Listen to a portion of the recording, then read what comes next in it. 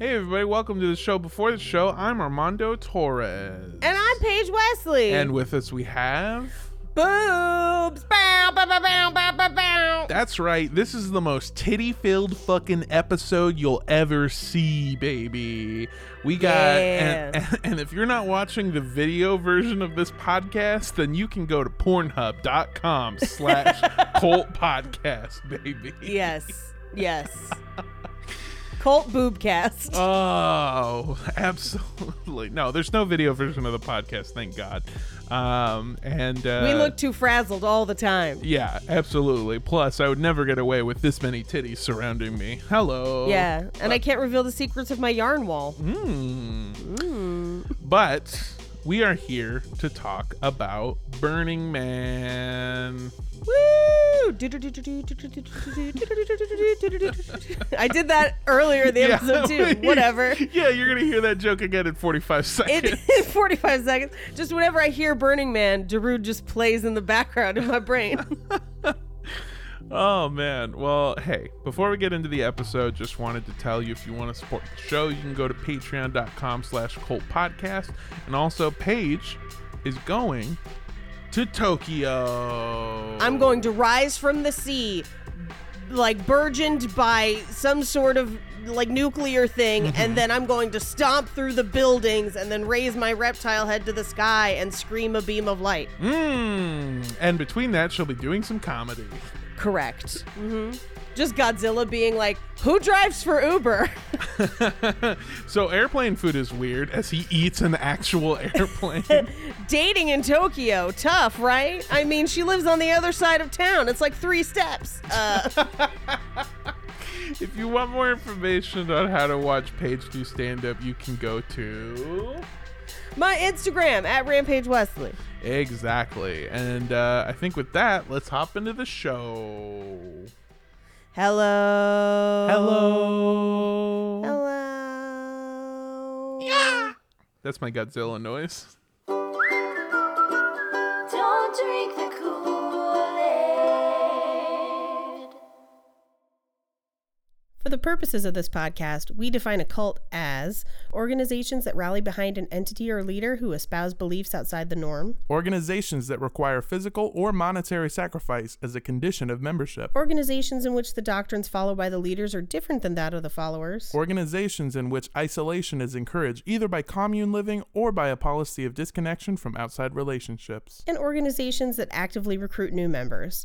All cults might have some or all of these traits, and as always, these are our opinions.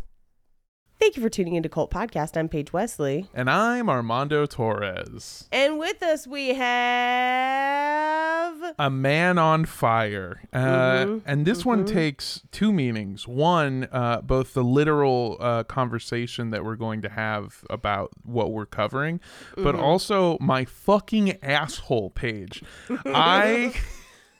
Did you go eat? Did you just like bathe in a bucket of Torchy's queso? Like, what did you do to cause this? I know it's your fault. I know it was you. It is entirely my fault. I went to a restaurant that I will not name because I've eaten there before. It's a small restaurant. It's fine. But basically, I went there and I got some tacos. And when I took them out, I went, this smells funny. I'm sure it's fine. And then it was clearly not aggressively fine. Not fine. Yeah, it was it was aggressively not fine. I guess the only thing I would try to suggest to anyone out there listening is that maybe don't trust fish from a hole-in-the-wall restaurant in landlocked Austin, Texas. Yeah, no, don't do that. Yeah. I spent most of the last 2 days just kind of vomiting and pooping. And I told Paige this, but I kind of ran out of weed vapes here because they're, weirdly enough, illegal. And so... super illegal in Texas. Yeah. One of the things that I did find was this very scary looking bottle that I'm holding up for Paige to see. Yeah, it looks like the thing that the apothecary gave Juliet to pretend she was dead. Like, that's what it looks like. It doesn't look like a thing to get high. It looks like Eye of Newt. Like, it looks like you were making spells in a cauldron. Yeah, I bought this in Los Angeles years ago, and I mean From years a witch ago. or in a store? You know that both of those are options. I bought it from a traveling wanderer Great. who all he said was, "Your firstborn child," and I was like, "Do you take Tap Pay or like what's the?" Like, is it Cash App or Venmo? Or... It's kind of weird. I don't know. Okay, man, whatever you say. And on that same note, Johnny, if you're listening, I miss you, and I wish that I hadn't traded you for THC. Johnny, interesting. I would have thought it would have been a little bit wilder, like a Treyu or cheese or something, unique, but that you love. Yeah. I would never want to name my son Cheese because then, just like my stomach, he would destroy me. I've learned I'm pretty my sure lesson. at some point you'll grow up and go out for cigarettes. I went out for Yeah, that's a lie you can't tell your kids in California anymore because they're pretty much fucking illegal. Yeah, they're like, you can't afford that shit, Dad. God, no. So I bought this THC oil, and to make matters worse, this is like a little bit of a funny story. I bought this stuff and I remembered it being very, very strong. It's like edibles on crack. It's insane the amount of potency you have. And I told you about it. Weed has this tendency to get scary sometimes, and like the most famous example is like dabs. It's like when you need to pull out a butane torch and look like you're cooking meth. I don't want to get high with you anymore. Yeah, no. This stuff is similarly scary, in which the instructions are to take half of a dropper, and then I should describe it to people who aren't, because I realize they can't see it. It's a small little brown bottle with a dropper, absolutely no label on it.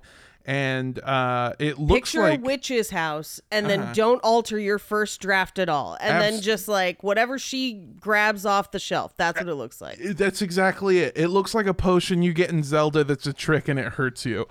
And so the instructions for this are to take half a dropper, put it underneath your tongue so that it can seep into your bloodstream, and then it'll, get you high. I remember I've had this for so long that I remember one time we ran out of edibles and Andrea took half a dose of this. And to be clear, that's a quarter of a dropper, half of the recommended dose. And then she fell asleep and she woke up in a panic and went, "I have to go to the hospital." And I remember this. Yeah. I had to talk her off of a metaphorical, but probably for her very literal ledge. And I remember thinking like, oh, to get to that level of high, I miss it. I don't have that. The one time I did edibles, I did the lowest possible dose and I kept blacking out, and I was convinced that I needed to go to the hospital. Like, convinced. And Jake had to be like, you just need to sit here and eat and drink regular food, so this eventually leaves your body. Yes. So the other day, in the middle of being wildly sick, and I just wanted to not feel pain. I wanted to be asleep. I wanted to... You were probably too dehydrated, my dog. I have been... You can't see... Here, let me just show you. You see all these bottles? Yeah. That's Topo Chico, baby. I have been drinking so much water in the last 3 days. I have like a big gallon thing that not gallon thing. I don't know. It's a big water bottle, an Nalgene water bottle. I've gone through like 7 full fucking Nalgene bottles a day, and 1.5 cases of Topo Chico. I am pissing water. Okay. Sorry, I shouldn't laugh at you, but remember what I said about the will. Yeah, to leave you the business. Yeah.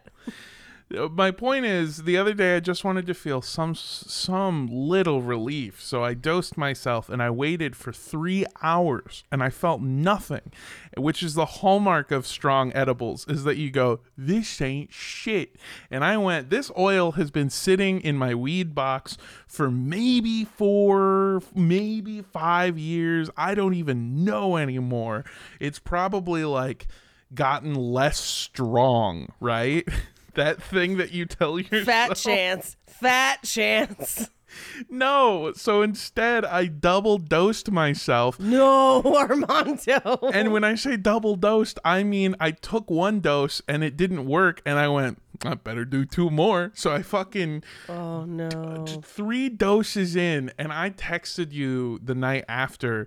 I Yes. could not fall asleep. Half because I kept waking up to have to go to the bathroom, but the other half because I was having such a violent high where I started seeing things. And I Yes. told you a story of seeing a witch made out A of witch light. whose face kept melting off. Her eyeballs would melt and drip out of her head, her skull, and her flesh would rot. And I knew she was coming for me. And that if she got me, that I too would have my eyeballs melt out and then my skin rot.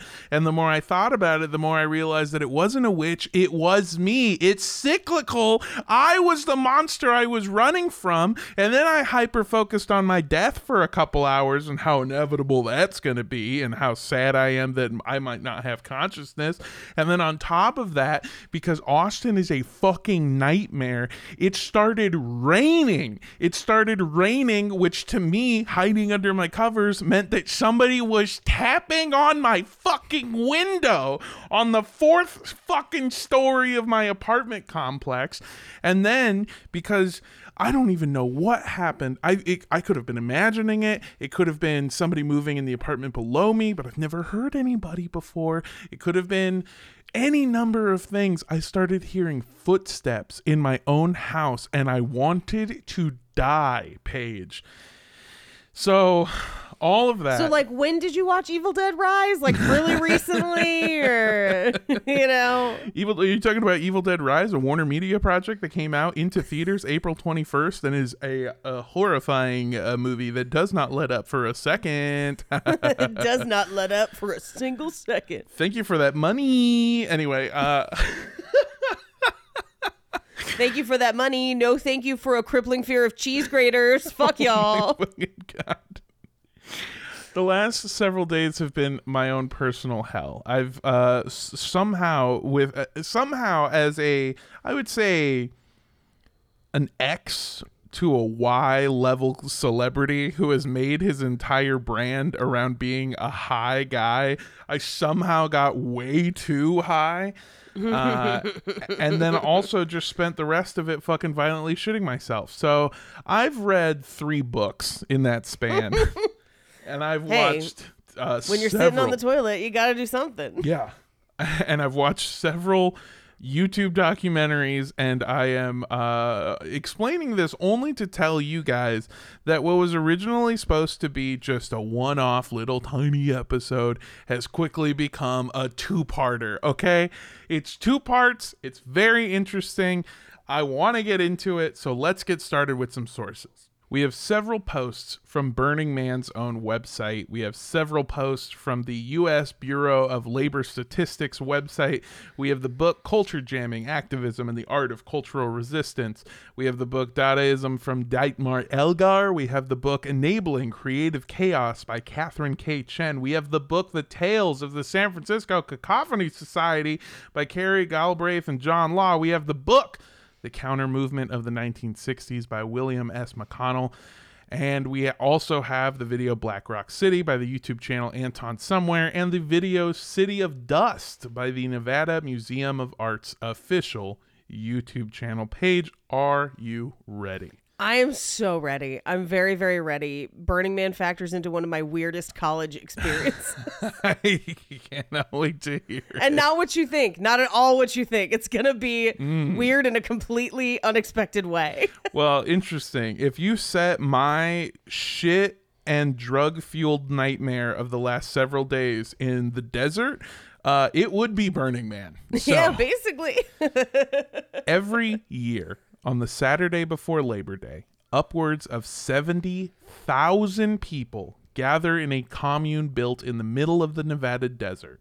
During the day, they worship at the feet of a giant statue, one that stands higher than a 5-story building. But at night, they huddle underneath the stars and burn their proud effigy to the ground. Welcome to Burning Man.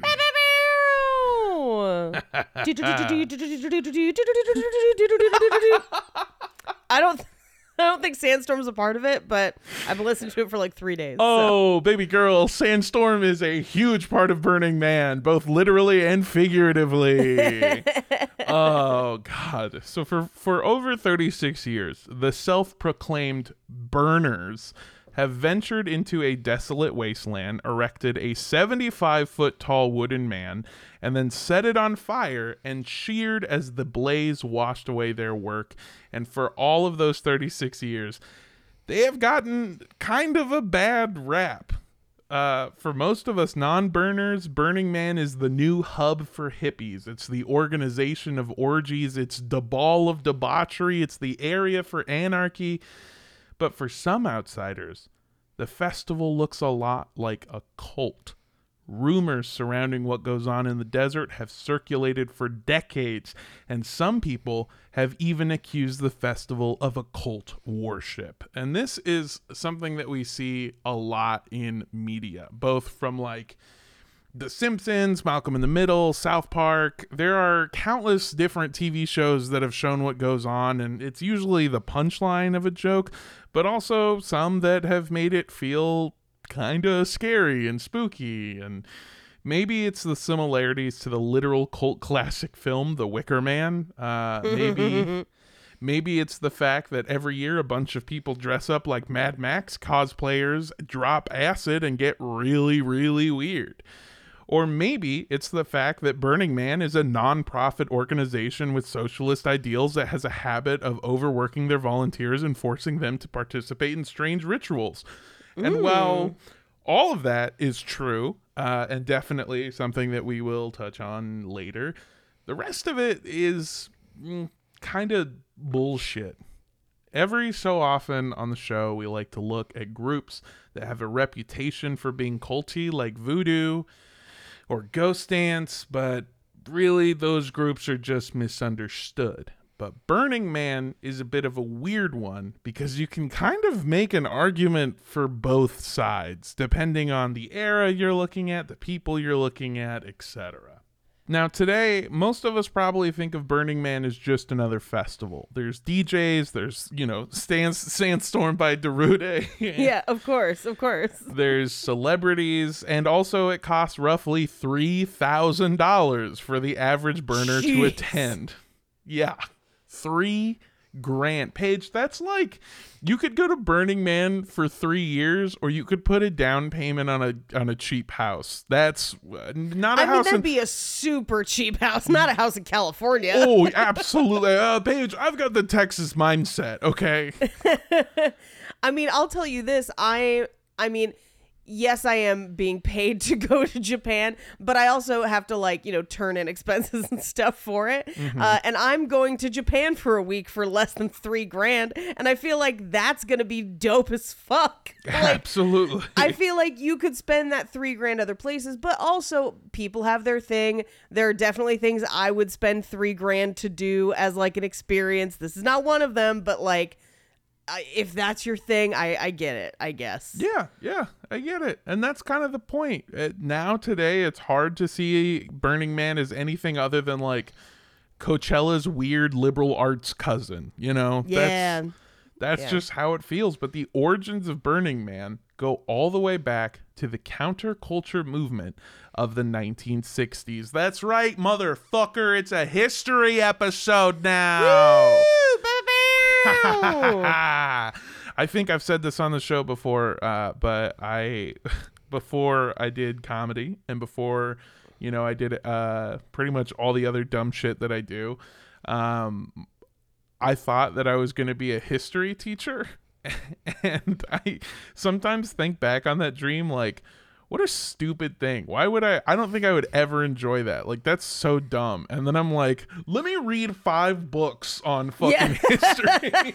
Willingly. To be honest, I think in another life, you and I are both at some high school being like, you don't even understand. MK Ultra was real. Yeah, today we're gonna be covering Hitler for 5 weeks straight, and people are like, I don't think he's a Nazi, but he did spend a lot of time saying that his art wasn't that bad. Yeah. Oh man. So we've covered this time period a lot on the show, mostly because it's been the breeding ground for a lot of really wild cults. You've got segregation going on. The Vietnam War is on TV. There's also a global arms race that is threatening to end the entire world in a nuclear holocaust. So it's pretty understandable that people are scared and finally willing to fight back against America's mainstream ideals. Throughout the decade, counterculture groups, but primarily what we would call hippies, began popping up and pushing back on major social issues. Stuff like, let's end the war, let's end racism, women deserve more rights, gay is okay. Basically any conversation that would make your weird uncle flip out at Thanksgiving, Yeah. These people wanted to make the world a better place. But here is where shit gets kind of ironic. Okay, I want to be super clear. American society has and still does suck ass for most people who are not straight white men. Okay? Yep. And I'm not trying to be shitty. I'm not trying to be rude. I know that my current fan base outside of the show is straight white men. So I love you, Tyler, Kyle, or whatever the fuck. Fuck them. Don't care. No, wait. Get bent. No, wait. Straight white males, a subsidiary of Warner Media in theaters. April 21st. I cannot stress enough that I actually did like Evil Dead Rise. I just think it's funny that I get paid to do stupid shit now. Okay, that's it. Yeah, honestly, on a second watch, I liked it even more. Yeah. So I feel like the more I watch it, the more I'm going to continue to enjoy it. Anyway. Yeah, and again, fantastic movie that I am paid to promote. So other groups that make up the counterculture movement, like the Black Power movement, the Chicano movement, the gay liberation, second wave feminism, all of these groups fought out of necessity. But a vast majority of the counterculture movement as a whole were white middle-class youth. And like it or not, the only reason that they were able to focus so much on social issues is because a then prospering American economy gave them enough time to do so. Yep. Just to hammer this point home and also to bum all of us out a little bit, I did some math. And when you account for inflation from the 1960s to now, the yearly average income in America has gone down by 9%. However, the average cost of rent has gone up by 200%, and the cost of buying a new home has gone up by over 400%. Yep. Yeah, but surely the reason that it's so hard for us to buy homes is just because we're not working hard enough, okay? Paige, every time you complain about how expensive it is to have a home or how much work it is to build your dream house, I need you to get back in those podcast mines, okay? Those podcast mines helped pay for this house, even though I had to this is the thing. I think I talked about it more on Horror Virgin or maybe here, but the money I made from both podcasting and writing for other shows and small writing jobs here and there is all 1099 income. And the bank, by the way, if you have 1099 income, fully does not want to loan you money based on that income. They do not give a shit. So I had to fight to justify. And at one point they called and were like, what's a podcast? Oh my God. And then they sent me emails that were like, we need you to justify comedian as a business. And I was like, trust me, we would all like to justify it as a business. Yeah, it turns out that all banks are run by my grandma, who's just like, so what is it you do again? So when are you finishing school? Anyway. I got a promotion at my job. I became a creative producer I moved to a different department.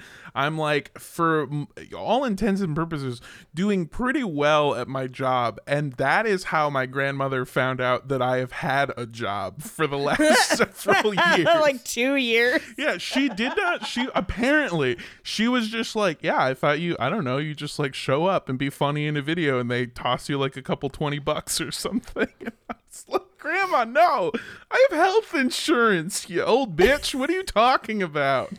I try not to talk about comedy and stuff at work as much, just because it's weird, and I like to keep those worlds kind of separate. But because I'm going out of town, I have to like tell people that I'm going out of town and tell people where I'm going so that I'm like, hey, I'm not reachable during this time, even if there's an emergency or whatever. Yeah. And so I had to be like, yeah, I have to go to Japan. And I had just finished giving like 2 or 3 presentations in a week on like this like big like initiative for the company. And like 3 or 4 people were like, you're such a good public speaker. Why are you going to Japan? And I was like, stand-up comedy. Like, I'm sorry that you just thought I was good at this. No, I am just leveraging skills from one world to the other. It doesn't stop. Trust me, dude. When I went to a little place called Paris, I remember being called at what was for me, I think it was like 3 a.m. I got like 5 calls in a row, and I remember this. Yeah, I had to answer the phone and be like, no, you don't have to show your underwear in the MeUndies ad, Ryan. Please. This is not important. Yeah. My point is just, my only advice, I guess, is if you're ever going to go out of town, specify what you can and cannot do with wonderful MeUndies. All right, that's it. Because it's apparently way more important to your business than you think it's ever going to be.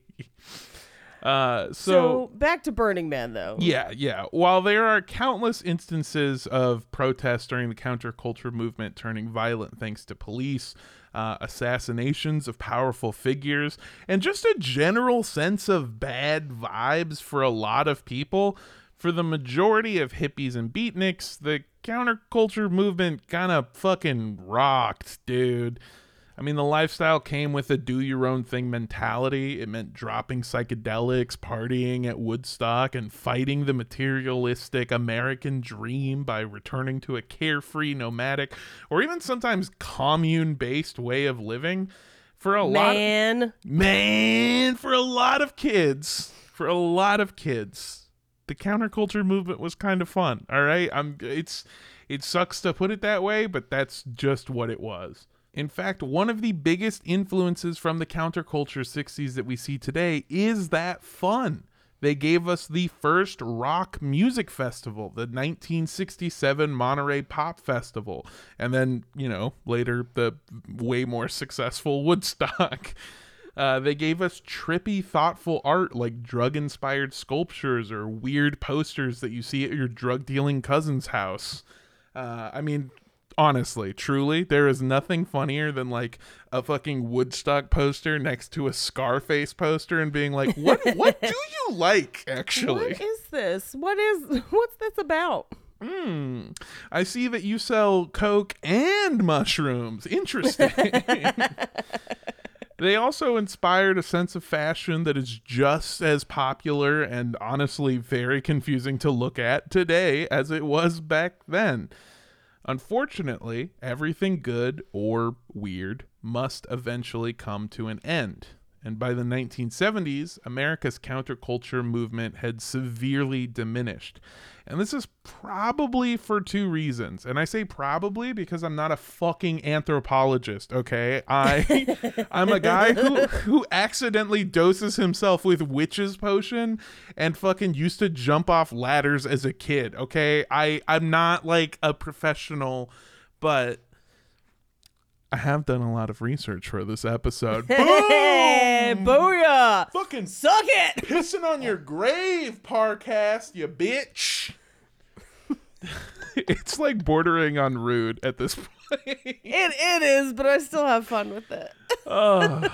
So the reason that the counterculture movement diminished is probably because a lot of their goals had like civil rights, liberties, gender equality, environmentalism, and definitely protesting the Vietnam War, those had all somewhat to a degree been co-opted by the rest of mainstream society. They went from being like fringe politics to being something that everyone was saying like, hey, maybe it's not cool to go to another country's home and fucking slaughter them just because you don't like Russia that much. And B, maybe more importantly, is because that magic economy of the 60s that we talked about earlier turned into the stagflation of the 1970s, and it became really fucking hard to live on the fringes of society if you wanted to start a family or own a home or do pretty much anything. People were forced to join the workforce, and then they stopped living in communes, and before you know it, the fun wild days of the 60s became the 9-to-5 life of the weekend warrior. It became less let's go out and do whatever we want, and like, I don't know, maybe we can fit Miller time into after work. Miller time, all caps. Do you want to explain Miller time? I know you have other places, but I don't know that Miller time has touched Cult Podcast yet. That is true. And I was part of a fantastic group chat like a month ago in which we learned of the existence of Miller time. Oh, Miller time. Okay, so I know Miller time's been around forever, yeah, but the particular brand of Miller time. So Miller time, this iteration of it, to be clear, actually, let's start from the beginning. Miller time was an ad campaign started by Miller Lite in order to get people to drink their fucking piss water. And it was like, it's Miller time. It was like their version of it's 5 o'clock somewhere, Right. And one of the people that this worked on was my shitty stepdad. Who not only refused to drink anything other than Miller Lite, but would regularly work in the phrase Miller time into his everyday conversations. Crazy. And so a while back, I got high and curious and started doing what any normal person would do and look up the the old Facebook profile for my stepdad, kind of to see what he was up to. Mostly because I heard that motherfucker moved to Utah, and I was like, Mom, you won this divorce, all right? You're fucking killing it, dude. You're doing great.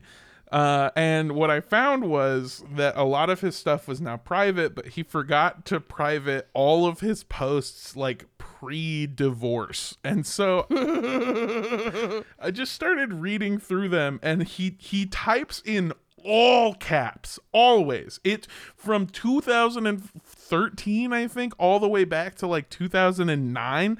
All caps, all the time. Not a problem with our computer because it's the same computer I used as a child.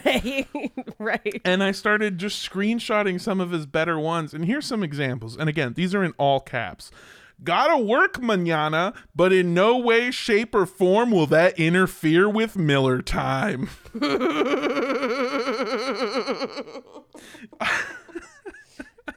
fucking love this so much. That's so great. Here's another one from April 16th. Drinking is still happening regardless of wife's mandatory yard work. ... Stay up, all you players, pimps, and hoes. It's Miller time.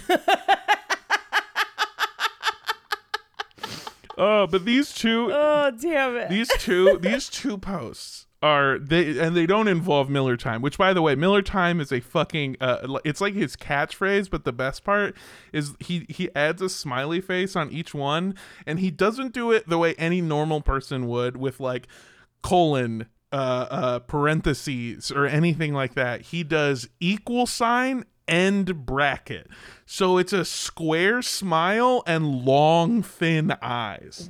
Weird. Fucking weird. These two don't have that, but they are tweeted exactly an hour apart from each other. December 14th. Lost a great guy over the weekend. ... R.I.P. Fabian. And then 1 hour later, Eagles in first place. All is well now. Oh, Truly. so dumb.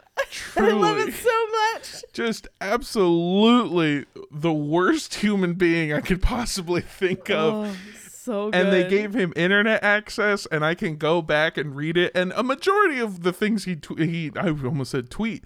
I would sign up for my stepdad's Twitter account. I would follow in a heartbeat.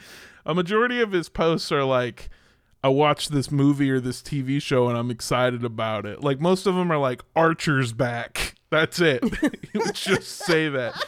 And then send tweet. and then the rest of it is all stuff like, my bitch wife's making me do yard work again. Miller time. Like, it's fucking dumb, dude. Oh, so good, so bad. Yeah. So wonderful. So I have started co-opting what I like to call, and people are going to be mad that I say this, but I've liked to co-opt what I would call Gen X slang. So like Miller time, that's mine now, and I say it, and I'm bringing it back. And somebody actually sent me a meme that encapsulates everything that Miller time represents as my new religion. It says the Father, the Son, and the Holy Spirit, and it's 3 pictures for each one, and it's a can of Miller Lite, a plastic like lawn chair that every poor person has at their house for some reason, course. and then a cigarette that was clearly picked up off the floor, half already smoked and relit. Oh no. Miller time is, if I could encapsulate it into a word or a sentence rather, Miller time is when you should be doing something productive or good for society, and instead you crack open that Miller and you drink the champagne of life, baby. Oh, jeez. Yeah, I brought it up on a podcast, and now people won't stop tweeting it and sending it to me, and I fucking love it. Anyway. Reclaim Miller time. It's mine now. The other one that I took was, I was in a work meeting, and I was trying to explain, like, I don't like the phrase "it is what it is" because it is what it is to my way throughout life, and it makes me want to die every time I say it. I'm running out of "it is what it is." And so I was trying to explain that there was a problem. It's nobody's fault, but it's a problem that needs to get solved. I don't think we should blame anybody, not that anybody was. And the way that I decided to say this was, charge it to the game, player. And I love charge it to the game. That's one of my favorite things to say. charge it to the game, player. It's no one's fault. It's a problem, whatever. Let's move past the blame and let's focus on solutions. Charge it to the game, player. Charge it to the game. I said that in a meeting with several executives, and it slipped out, and it's one of those things where I said it and I went, oh fuck, oh no. And then one of these guys went, I actually like what Armando said earlier. What it was about charging it to the game. It was charge it to the game, and I was like, "Yeah, charge it to the game, player." And he was like, "Charge it to the game, player." Indeed. That's really good. I'm gonna start using that. And I was Thank you, homie. Yeah. And then I went, "It's Miller time, baby." It's Miller time. Anyway, back to Burning Man. After the economy fucking tanked and it was becoming harder and harder for people to follow in the footsteps of their parents and buy a home and do stuff, sounds real fucking relatable.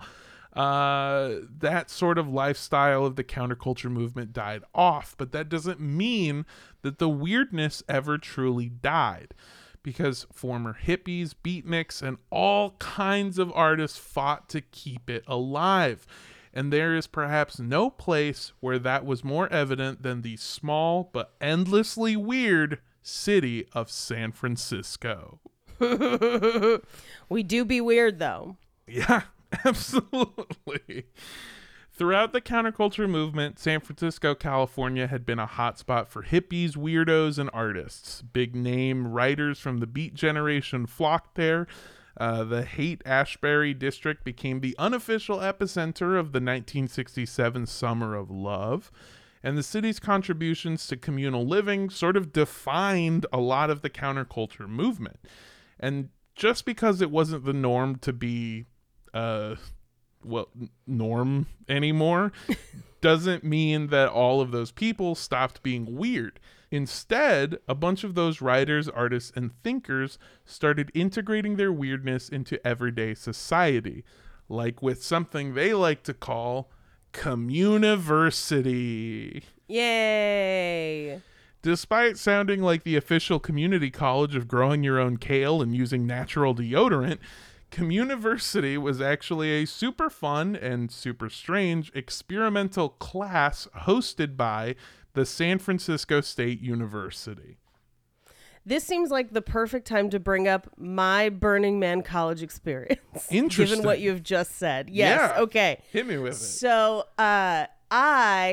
when I went into college, had taken enough AP classes that a lot of a lot of things I had credit for, so I didn't technically need to take them, but I was majoring in humanities, so I still ended up doing it anyway. So I had taken a history course, and it was a big lecture one, and I showed up the first day, and it was just like American history. Like it wasn't anything, abnormal. Like it was very general. I was just doing it to meet a requirement, right?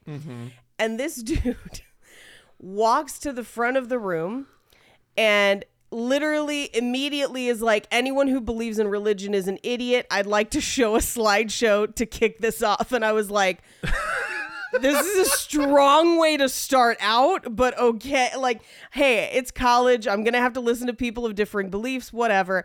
But then the slideshow happened.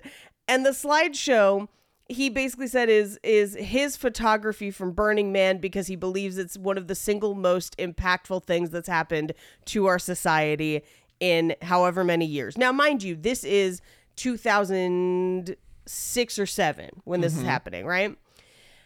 The slideshow he showed was almost entirely just topless college age girls. And I remember sitting there and looking around, and everyone else was just like, because here's the thing. If it had been like a whole bunch of different Burning Man shit, we would have been like, this guy's nuts, but whatever. It's college, right?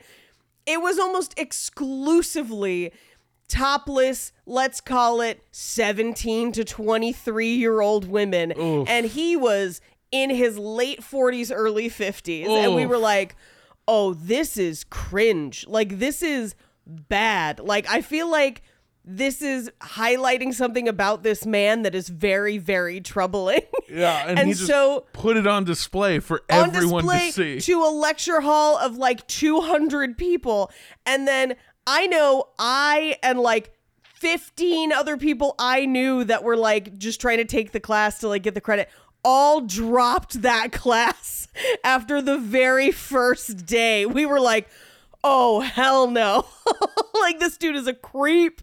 And then I went on, because at the time, Rate Your Professor was like a big thing. Because I was like, is it just me? Am I being overly sensitive? Because, like, I emailed and was like, here's why I'm dropping this class, this kind of thing. And they were like, well, we should challenge our beliefs in college. I was like, I don't think you understand. And so I went to Rate Your Professor, and so many people were like, dude's a fucking creep. And so I like sent that page and they were like, we dropped the class for you. And I was like, cool. But that was my introduction to Burning Man, was a creepy old man. Was a fucking man walking out going, welcome everyone to the history of nipples. Yeah, he was just like, there's no God, but there are nipples. Let's go. If God's so real, how come these titties look all good, huh? I was like, if anything, nipples are proof that God loves us and wants us to be happy, right? Nah. Look at these nipples. They're kind of droopy. They're kind of bad, right? Now look at these nipples. Them some man-made beauties, huh? It was upsetting. Now let me tell you about Mesopotamia. I guess, yeah, you could... I mean, if you want to go like America has people in it and therefore we have to start at the like cradle of civilization in Mesopotamia, sure. I was trying to make a pussy joke. Mesopotamia. Mesopotamia. No, this dude was like, nipples. Now, if we look at the Dutch East India Company. Let me tell you all about Plymouth Cock, okay? I was Plymouth Rock hard at Burning Man. Here's more photos. I also love him. Crazy. I also love him going, Burning Man is the single most important thing to happen to our society. I feel like if you gave me this man and unlimited money, I would take him to Mardi Gras, and he'd be like, I was wrong, okay? Mardi Gras is the single best thing to ever happen to us. You don't have to stay in tents. There's bathrooms. Oh my God. It's fucking incredible. And the other thing too, the only other because I've never been to Burning Man, but I have seen pictures of the year that it was infested by bugs and stuff. And I was like, this is going to be a hard pass for me, no matter what. God, just fucking buckle up, Paige, because Burning Man is... It's one of those things where after reading a lot about it, it's like, I kind of want to go, and then a bigger part of me never wants to even think about No. it. And it's and again, same. I told you how expensive it is. It's not the price that's making me want to not go. No. Because if it was amazing, I'd be like, hey, once in a lifetime or whatever. Yeah. And I've heard people that fucking love it and have amazing stories about it. But then the more I hear about the practicality of it, I'm like, no, this sounds awful. Yes. Oh, God. But getting back to our story, Communiversity was a class that was free to attend, but it also offered 0 college credits, and it featured pretty much no curriculum. Instead, the class aimed to teach its students about Dadaism and culture jamming. Now, buckle up, because I have to give you the quickest art history lesson ever. Dadaism, which sounds like a religion based around daddy issues, shout out all my ex-girlfriends. Hey. Instead, it's somehow way more absurd. Dadaism was an artistic movement started in a mysterious little nightclub in Zurich, Switzerland, all the way back in 1916. With World War I terrorizing most of Europe, artists from all over the continent fled to neutral Switzerland, hoping just to fucking catch a break. And obviously, they were extremely opposed to the war that forced them to leave their families and lives behind. So this new collective of artists pioneered a style that would both communicate their feelings on the outside world while also creating a quote-unquote new universe completely different from the one that they lived in. It was anti-war, anti-nationalism, anti-establishment, anti-materialism, and could pretty much be summed up as anti-everything. This meant creating art without rules, ideals, established conventions, and even reason itself. As one of the founders, artist John Arp put it, or Jean Arp, or Jean Arp, I don't fucking know. As he put it, Dada is for the senseless, which doesn't mean nonsense. Dada is senseless like nature. Dada is for nature and against art. And this means at its core that Dada means absolutely fucking nothing or everything. It doesn't matter. It doesn't make any fucking sense. It's like going into a history class and having a professor be like, look at these titties, okay? And then you're like, how does this... excuse me, Mr. Boobs, how does this... And then he corrects you, and he's like, it's actually French. It's boobé. It's Dr. Boobs to you. Sorry. Dr. Boobé, how does this relate to history? And he goes, that's what Dadaism is, okay? It's doctor because I have a PhD, a penis hard degree. Jesus fucking Christ. Excuse me, Dr. Boobs. Just kidding. Even the name Dada was chosen by the group because of its vagueness. It could represent the sound that a baby makes, going like Dada. It could mean a toy wooden horse. It could also mean yes, yes, in several different languages. The meaning behind it all is have no meaning or do, who gives a shit. And some of the art to come out of Dadaism was completely meaningless, like most of Dadaist poetry. In fact, one of the founders of the movement, Tristan Tzara, even wrote instructions on how to construct a Dadaist poem. You're supposed to cut up a bunch of words from newspapers, letters, etc., throw it into a bag, shuffle it around, and then write them down one by one as you pull them out of the bag. And if you're wondering what this sounds like, Go check out the song I Zimbra by the Talking Heads, because the lyrics from that song are actually an adaptation of a piece of one of the most Dadaist poems to ever be a Dadaist poem, written by Hugo Ball.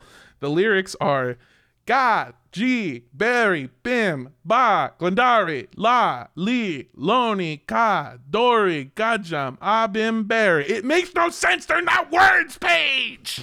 Berry is a word. It's not spelled like that. It's spelled B-E-R-I. Oh, then I have no idea. Yeah, no clue. It makes no sense, and it is still used in the opening scene of Spider-Man No Way Home, okay? That is a fact. Oh, no. As the Great War ended and artists spread out all across the globe, Dadaism spread with it.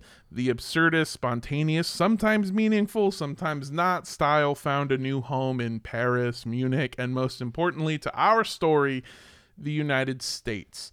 Funny enough, one of the most famous pieces to come from Dadaism, and maybe one of the most famous pieces of modern art as a whole, came from New York artist Marcel Duchamp, who titled his piece The Fountain. And it was not a sculpture, it wasn't a painting, it wasn't a collage, it was very literally a urinal. It was just a urinal with a signature that wasn't even his signature. Honestly, dig it. Yeah. It was. We need more public bathrooms. Yeah, especially. Yeah, he should have sent it to Europe and shown them what a free public bathroom looks like. Fuck. The fountain was part of Marcel's ready-made series and included other household objects like a hat rack or a snow shovel. The point was that art could be more than a visual piece of work. Marcel actually despised what he called I can't remember the term for it, but it's basically art that looks good. And I don't mean he liked ugly pieces of art. Aestheticism. No, it's more than that. His point was that by picking something seemingly random, giving it a name and a signature, he had turned it into art. That was it. It doesn't need to be a painting. It doesn't even need to be visual. Anything can be art so long as the artist says that it is art.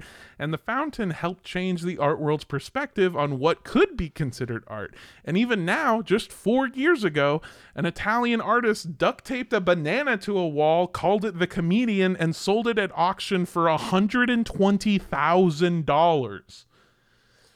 Dude, we got to start duct taping more shit to walls. Yeah. And even, you know what? I got a mortgage now. Yeah, but you're not looking at the other side. You have so many more wall space to duct tape bananas to than you did before. God, this is a money-making machine. And taking it even further, following the sale of The Comedian, the banana taped to the wall, a Georgian artist ate the banana in a performance art piece that he called The Hungry Artist. That guy wins. That's the funniest shit ever. That one is honestly How my much favorite. did he make? Well, the eating of the banana sold for $0, and the artist was not very politely asked to leave the establishment.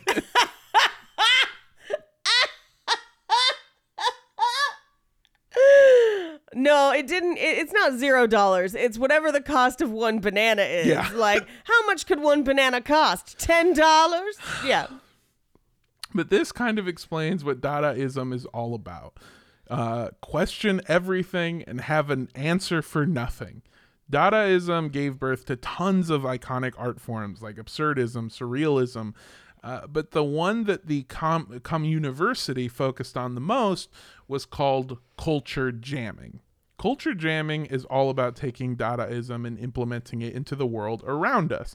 It uses the familiar rules and methods of the mainstream with subversive twists to parody the world around us. It's like co-opting reality to spread a brand new message.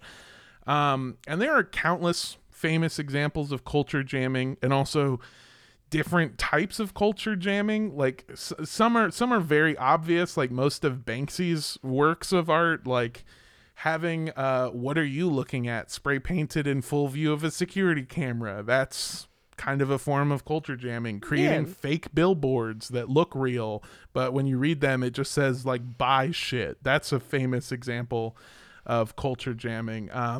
But some of them are less obvious, at least less obvious to me, like memes, just memes in general, because when you break it down, memes are all about taking an established piece of imagery to spread a new thought, a new idea, or a new joke. Like, Minion memes are probably the best way to explain this, where like it ran its course of like people really posting them on like Facebook and meaning the things. It's like it'll show a minion and it's like, I don't need anything in this life but Miller time and my wife, okay? And bananas. And bananas taped to walls. Jesus Christ. Minions would love that banana art. I'm just saying. I'm not convinced that the artist who did that wasn't a minion, now that you mention it. Or like 3 minions standing in a trench coat. And they teach a class, and it's just a slideshow of bananas. Banana. Yeah. Banana. So I guess what I'm saying is that if you've ever laughed at a meme, congratulations, you're a fucking Dadaist now. You've made it, all right? You are able to be subversive and funny. But perhaps one of the best examples of culture jamming came from a strange news story all the way back from 2001. That's right, 9/11. It was all an elaborate art piece. Whoa. Jet fuel can't melt steel memes. No, I'm kidding. Probably in poor taste, actually. But hey, never forget about bananas. Exactly. They have potassium. You should, keep that in mind. Hold on, I'm doing some Googling. Oh my God. Potassium can melt steel beams. Holy shit. But also, with your diarrhea, you should eat some bananas, fool. Yeah, actually. In 2001, Jonah Peretti, who is a self-proclaimed jammer and would become the future co-founder of the Huffington Post. What? Yeah. He garnered a lot of attention when he posted an email conversation between himself and Nike. The disagreement started when the company refused to make him a custom pair of Nikes with the word sweatshop written across the swoosh. Why? They didn't have someone available to make it for a livable wage? Oh, what? Yeah, of course, the shoes were never going to get made. If they had, it'd probably just be a funny picture that you saw online. But Jonah used the emails themselves as a piece of content meant to spread awareness of the company's long history of inhumane working conditions. I say, wearing a fucking Nike shirt, Nike pants, and having a wall of Nike shoes. I'm starting to feel bad, is what I'm saying. Yeah. But before there were sweatshop swooshes and bananas being taped to World Trade Centers, there was the Communiversity class at San Francisco State University. And their goal was simple: be silly, be goofy, and implement that humor into the world around you. Unfortunately, it was that same silliness that got the class banned from campus. Aww. One of Communiversity's assignments was joining what they called the Pie of the Month Club, where you would sign up for a window of time, go about your day, and then when you least expected it, someone would jump out and throw a pie in your face. Why? Who would sign up for this? To just have your day ruined and have it be very funny later, but in the moment have to change a shirt. Yeah, well, however, after a student was hit with a pie in front of his parents, and another professor was pied while giving a lecture. Honestly, he had to have seen that coming. Yeah. Like, dude. 100%. That's the best time to, what? You're showing your titty slideshow and I'm not going to fucking cream pie you? Absolutely. In fact, I'm going to put a cherry in the middle of the pie so it looks like a nipple. Absolutely perfect. Yeah. After these two events happened, the class came to a close. But as we have seen already, and will continue to see throughout this story, when there's a weird will, there is always a weird way. 4 communiversity students, determined not to let their free spirit die, formed a secret society. Hiding in the shadows, they called themselves the Suicide Club. Oh, jeez. Yeah, no, okay. Don't worry, because it's not gonna. This series is not gonna take a dark turn this early. Okay. Despite the name, the club wasn't about suicide at all. Even though the origin of the group might suggest otherwise. The story goes that during a bad storm in the winter of 1977, the 4 founding members crawled down onto the rocks below the Golden Gate Bridge and took turns holding onto a chain fastened to a wall as wave after massive wave crashed into them. If they were overtaken and swept out to sea, they had all promised not to do anything to rescue each other. And after surviving the night, they dubbed themselves the Suicide Club. It's also worth mentioning that they had just read a short story that they really liked that was called The Suicide Club.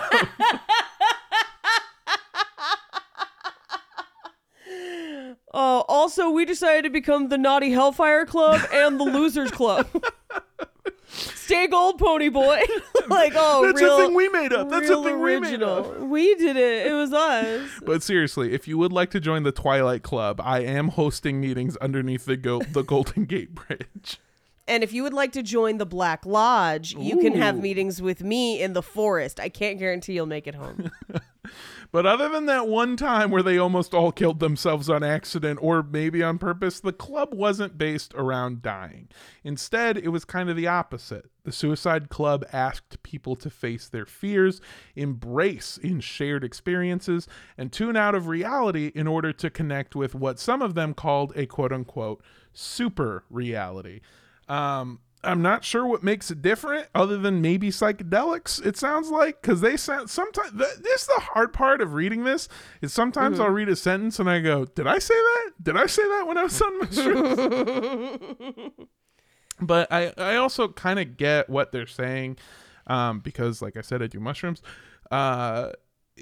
They're trying to like connect with something bigger than the preconceived notions of society that we have. Society is this thing that we've built for ourselves. We've built our own rules. We adhere to them, but also inherently we're just stupid fucking monkeys without hair on all parts of our body, unless you're me, and then not so much, you know? As one member put it, knowing that you could die is a super real feeling. So basically, these people, they combated their fear of mortality by living life to the fullest and getting really weird with it. They took the culture jamming they had picked up in communiversity and turned that shit up to 11, hosting all sorts of wild public displays of what some people might consider to be art. On one day, they gathered 30 members to ride San Francisco's cable cars while completely nude. Oh, did they run into... Well, see, here's the thing. Cable cars are mostly for tourists. If this was Muni, they'd get on the bus and be like, I thought we were the nude people. What are you doing here? Like, it's San Francisco. I was going to say, I was recalling an event, like, when I was a kid, I used to take the bus in LA to get to school sometimes, and I want you to be completely understanding me. I don't mean that I took a school bus. I mean, I had a bus pass and I would get on the metro and go to school using 2 different buses. And I will never forget this lady who came on completely topless and was like clearly not all there. And she paid the fare, and the bus driver did not think twice about it at all. Yeah, of course not. Which, like, of course, I'm so glad that person got to where they needed to go. But in my mind, I was like, wow, this is awesome. You can just get on doing whatever you want. And a bus driver's just like, I don't fucking give a shit, if I'm being honest with you. There was a guy when I was in college who, and I think they eventually told him he had to wear clothes, but there was a guy who was a nudist and would like go to class naked and stuff. And people would catch, like, you could tell when someone was new because there was like a Facebook group or whatever, and people would like snap a photo of him as he was walking by, and they'd be like, "Did anyone else see this?" And they'd be like, "Yeah, it's just Dan. Like, don't worry about it. It's fine." But I also remember when we built a Sur La Table in Westwood, which is near UCLA, and one side of the building had all windows, and it faced the mental health clinic across the street. And unfortunately, people can't stay forever, or they don't take their meds. There's a million things that could happen. But a woman ended up walking outside wrapped in a comforter and then just opened it completely nude and just pressed herself against the windows of rich white women learning how to make cupcakes. And it's to date one of the funniest things I have ever heard about. I like to imagine to myself that there's a Bay Area professor being like, the Mecca, I must go to there. I must go to the Mecca of boobs. Yeah, they got 30 people to ride the bus completely naked. Some nights they hosted elaborate games in bizarre places like cemeteries, sewer systems, and even the city's financial district. And one time, and this is my favorite, and somehow there is absolutely no further information on it, but one time a few members infiltrated and started pranking societies like the Moonies and the American Nazi Party. I love this. Hold on. I was thinking they were ridiculous, but this sounds awesome. Yeah, look, all of Broken this stuff clock's is right twice a day. all of this stuff is goofy as fuck, but I really like these people a lot. I really do. And I know I shit on Dadaism, but that's because it's just been done before. Like I'm saying, like the banana thing. I saw that. I've seen it. When Banksy fucking ripped up the thing. I get it, okay? You didn't make a urinal and a fucking snow shovel and put it into... They didn't make it. He even bought it, I think, and just put it in a museum. Like, when this shit was coming out, it was cool, it was new, it was weird, and also, again, these guys infiltrated the Moonies and the Nazis, and they were like, what are you going to do? You going to take them down? And they were like, nah, we're going to prank them. We're going to do impractical jokers on the Nazis. Oh, I love it. But the Suicide Club was far from a formal organization. There wasn't a membership list, there were no initiation rituals, and the only dogma they adhered to was that you keep your involvement a secret and that you just participated in group events whenever you were able to. The most organized thing that they did was create a newsletter that they called the Noose Letter. Ha ha ha ha ha. Yes. Any member, even those who were brand new and hadn't participated in an event before, could pitch ideas to the club. You would make a plan, you would write it up, and then it would be published in the newsletter. And whether or not anyone showed up depended entirely on interest and availability. Unfortunately, like anything created by a bunch of goofy college kids, the Suicide Club had to come to an end. In 1982, just 5 years after it was founded, the club disbanded, partly because its members started graduating and moving away, and partly, as one member put it, quote, because everyone was sleeping with everyone else. Isn't that always what happens? You know, Yeah. If you're a commune, if you're a Bennigan's, like that's what's going to happen. Exactly. And as we entered into a new decade, the 1980s, history seemed to repeat itself. The weird kids started to grow up, living continued to get more expensive, and the movement built on decentralized groups led by charismatic leaders felt aimless with those leaders dying or moving on. But from the ashes of the Suicide Club came the San Francisco Cacophony Society. The group was almost identical to the Suicide Club, thanks to the society's founders almost entirely being former members of the Suicide Club. Okay, I say identical except for three key factors. One, it was no longer tied to a singular university, or any university for that matter. Two, it wasn't helmed by a single charismatic friend group, even though the Suicide Club was sort of just like a laissez-faire. You can do whatever you want, join or don't join, I don't give a fuck. It really was led by their leader, which was a guy named Gary Warren, who passed away in 1983. And third, and maybe most importantly, secrecy was no longer a rule. According to them, and I actually like this, if you're wondering if you're able to join the Cacophony Society, then you're probably already a member. All right. Because of this, the group's events, which they like to call zone trips, started to go old school viral. And by that, I just mean they didn't have the internet, but holy shit, if they did, they would go viral every single week because their shit was awesome. In fact, some of their most iconic zone trips are still practiced annually today, like the drunken Christmas themed Santa Con, where participants... Oh, shit. Yeah, participants dress up like Santa Claus and parade through the city shouting Christmas carols. You're familiar. I am familiar with SantaCon. It happens every year. SantaCon is one of the creations of the Cacophony Society. All right. And as word began to spread, so did the society. Branches popped up in Los Angeles, Seattle, and of course, Portland, Oregon.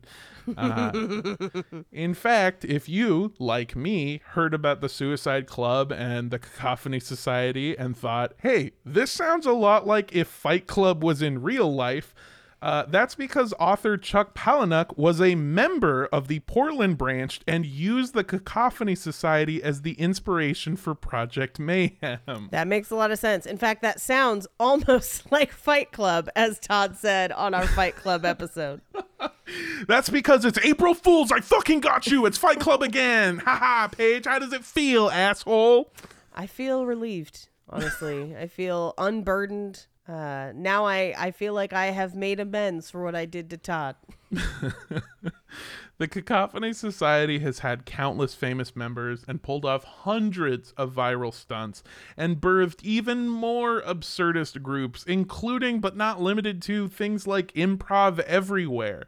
Oh, yes. Throughout its long and still ongoing history. But perhaps their most famous stunt was the summer solstice ceremony. Inspired by the old summer solstice ceremonies put on by the now defunct Suicide Club and a few other San Francisco artists, two friends, Larry Harvey and Jerry James, invited Cacophony Society members to join them at Baker Beach for a new ceremony with a twist. There, on the sand, they would build an 8-foot-tall statue of a man and burn it to the ground. And that is where we will pick up next week with the second and final part of our very short series on Burning Man. I'm very excited by this. This is great. Yeah, I wanted to do one episode on Burning Man, and I told you it was because people have called it culty my whole life. My family has called it culty. Like it gets kind of a bad reputation, and again, we'll get into it a little bit next week. You can kind of make an argument for it somehow, although one of my favorite responses is if you look up is Burning Man a cult, you'll be led to a lot of like Burning Man subreddits and Burning Man online forums, and people will be like, yes, it is a cult, but here you have to wash your own brain. And I thought that was very funny. Like, instead of we brainwash you, you wash your own brain. Interesting division of responsibilities there. So this episode, I wanted to provide a lot of context for stuff I didn't fucking know. You know, this isn't like it didn't start as a festival led by a corporation. It didn't start as the place where celebrities go to take pictures. It started because of a bunch of fucking weirdos in San Francisco wanted to be weird on the weekend. Yeah. And didn't have an outlet for it. So I hope you liked today's episode. I did. I enjoyed it very much. This is all very exciting.